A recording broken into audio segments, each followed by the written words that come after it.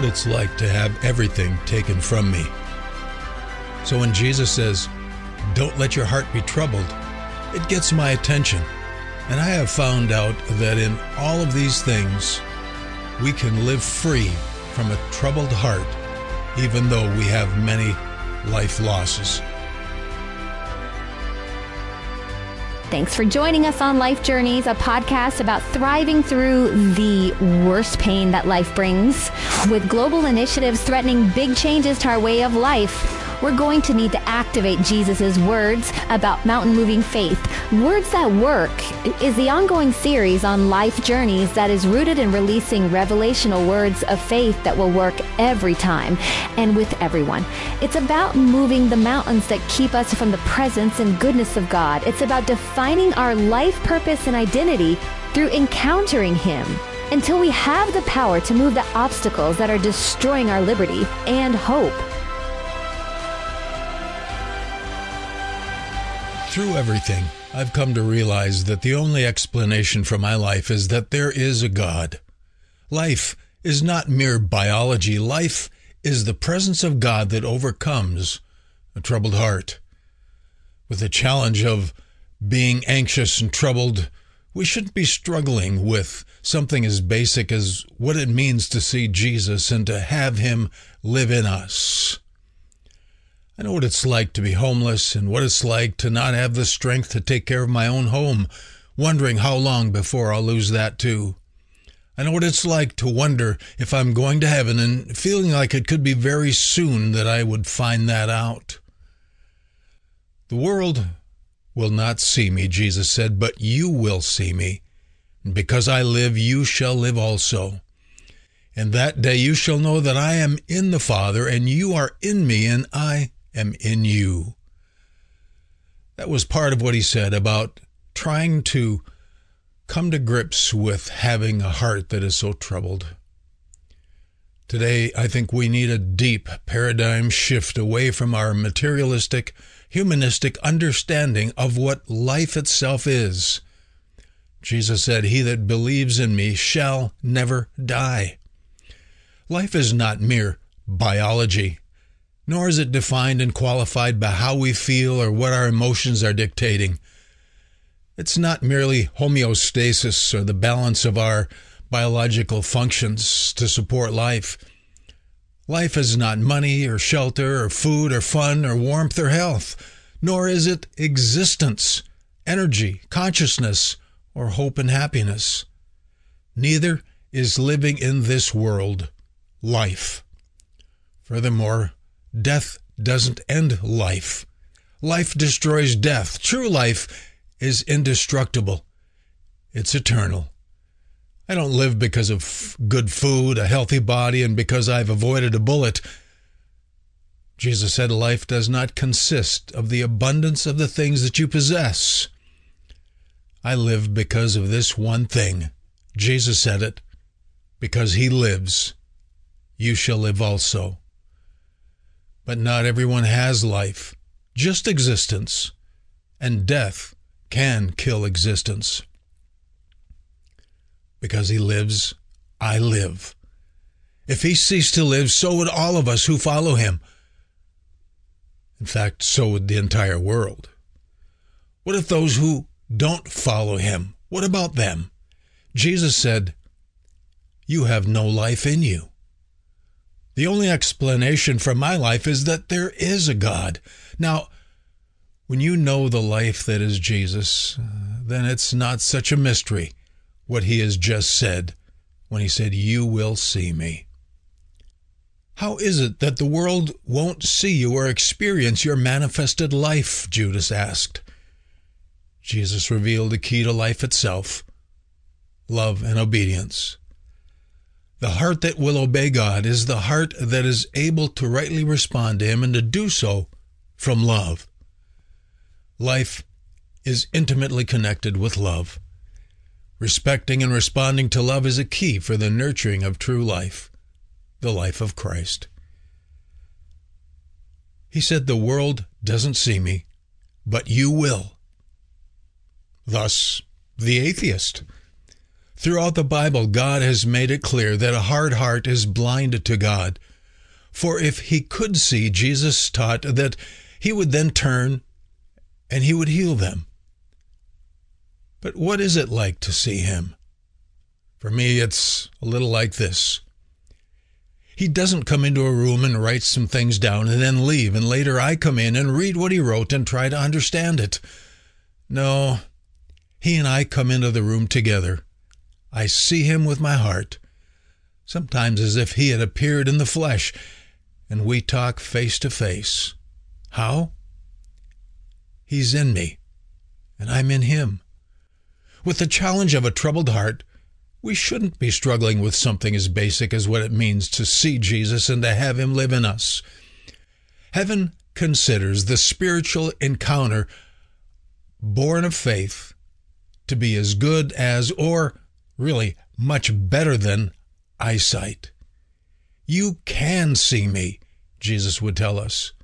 We can see him right now. We don't have to go to heaven to see him. The difference between then and now in the respect of sight is very minimal. Just because our eyes can't behold him doesn't mean that all the realities of Jesus being here are diminished. We have to get past the mistaken concept that reality is only that which our eyes can see, our hands can touch, and our ears can hear. Jesus lives in a much higher dimension of reality than mere physical qualities. People can be in the atmosphere of the Holy Ghost and not even know it. Why is it so hard to discern and encounter the glory of God's presence? Often it's not that he isn't there, but we just can't see him. There's a place of faith that rests in great peace. That's a part of the lens of the Lord, so to speak. With purity, obedience, humility, and honesty comes a clear sense of sight. But there is also the place of knowing and believing that Jesus really is in the room with you. The impact of seeing Jesus with the heart is intended to be the same as if he was with you in the flesh. In fact, its result is more so. That's part of the understanding of the greater works in us that he spoke about, because he's with the Father and has released the power of God with us. I see myself standing in the holy place, waiting to go in and meet with the Father in the Holy of Holies. There, in this Old Testament temple, which is a symbol of what we are now, in the Holy of Holies lies his covenant with me. That's my heart. There is where we are to meet. But I'm so unworthy, I say. The penalty for approaching the Father in sin is immediate death. But then in comes a priest with a vase filled with blood. A death has occurred. He then proceeds into the Holy of Holies ahead of me and prepares to pour the blood on the altar of the ark of God. It's for me, the man says. Someone has died for you, he tells me. As I stand there in the light of the golden candlestick and the bread of the presence resting openly in the basket, I feel the solemnity of that temple wall which seems to exude glory in the dimness.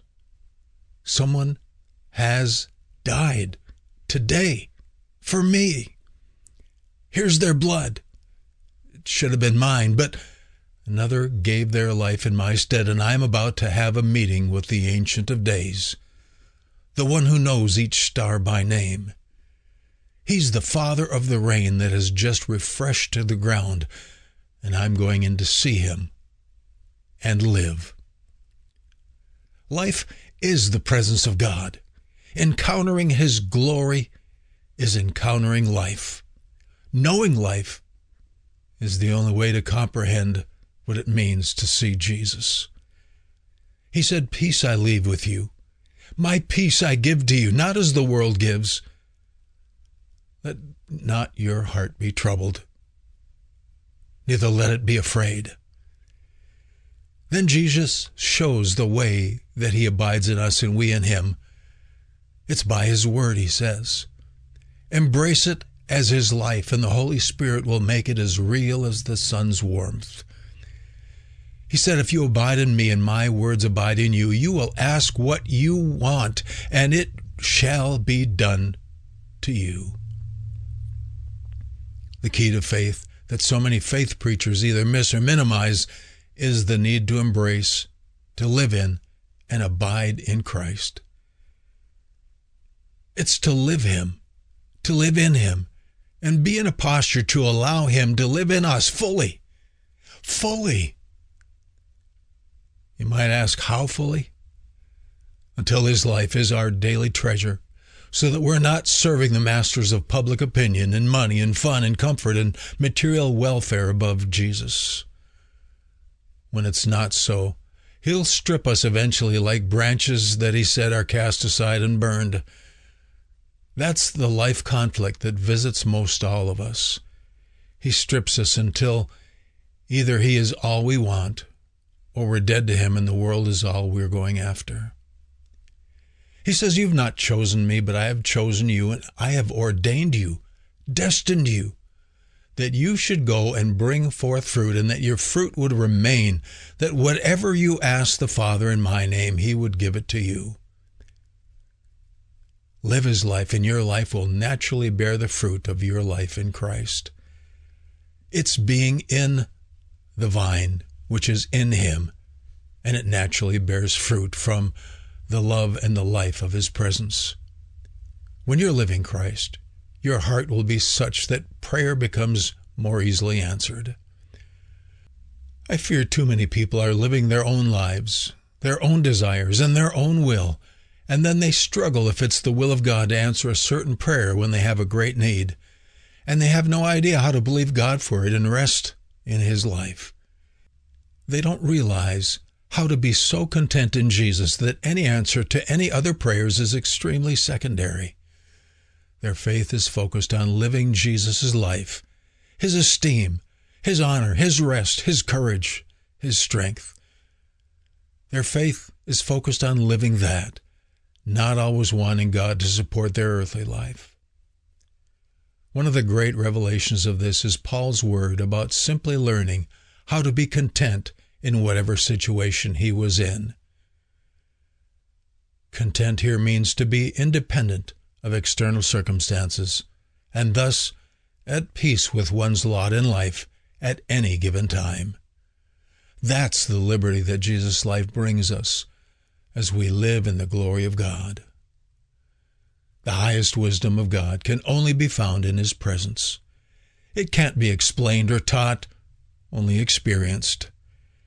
It's beyond the capacity of man, and there he can give more in a moment than in a lifetime of book learning. You can unlock the presence of God in your life. There are revelation principles that remove the mountains, keeping us from joy, hope, peace, and purpose when our world gets turned upside down. Look for these words that work with Pastor Hardica as he shares what has helped him when life got hard.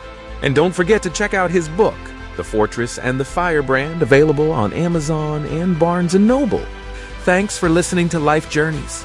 Find new episodes every Wednesday and Saturday. And if you're new to this series, it begins with the September 16th episode. The world will not see me, Jesus said, but you will see me. Because I live, you shall live also. With the challenge of a troubled heart, we shouldn't be struggling with something as basic as what it means to see Jesus and to have him live in us. The impact of seeing Jesus with the heart is intended to be the same as if he was with you in the flesh. In fact, its result is more so.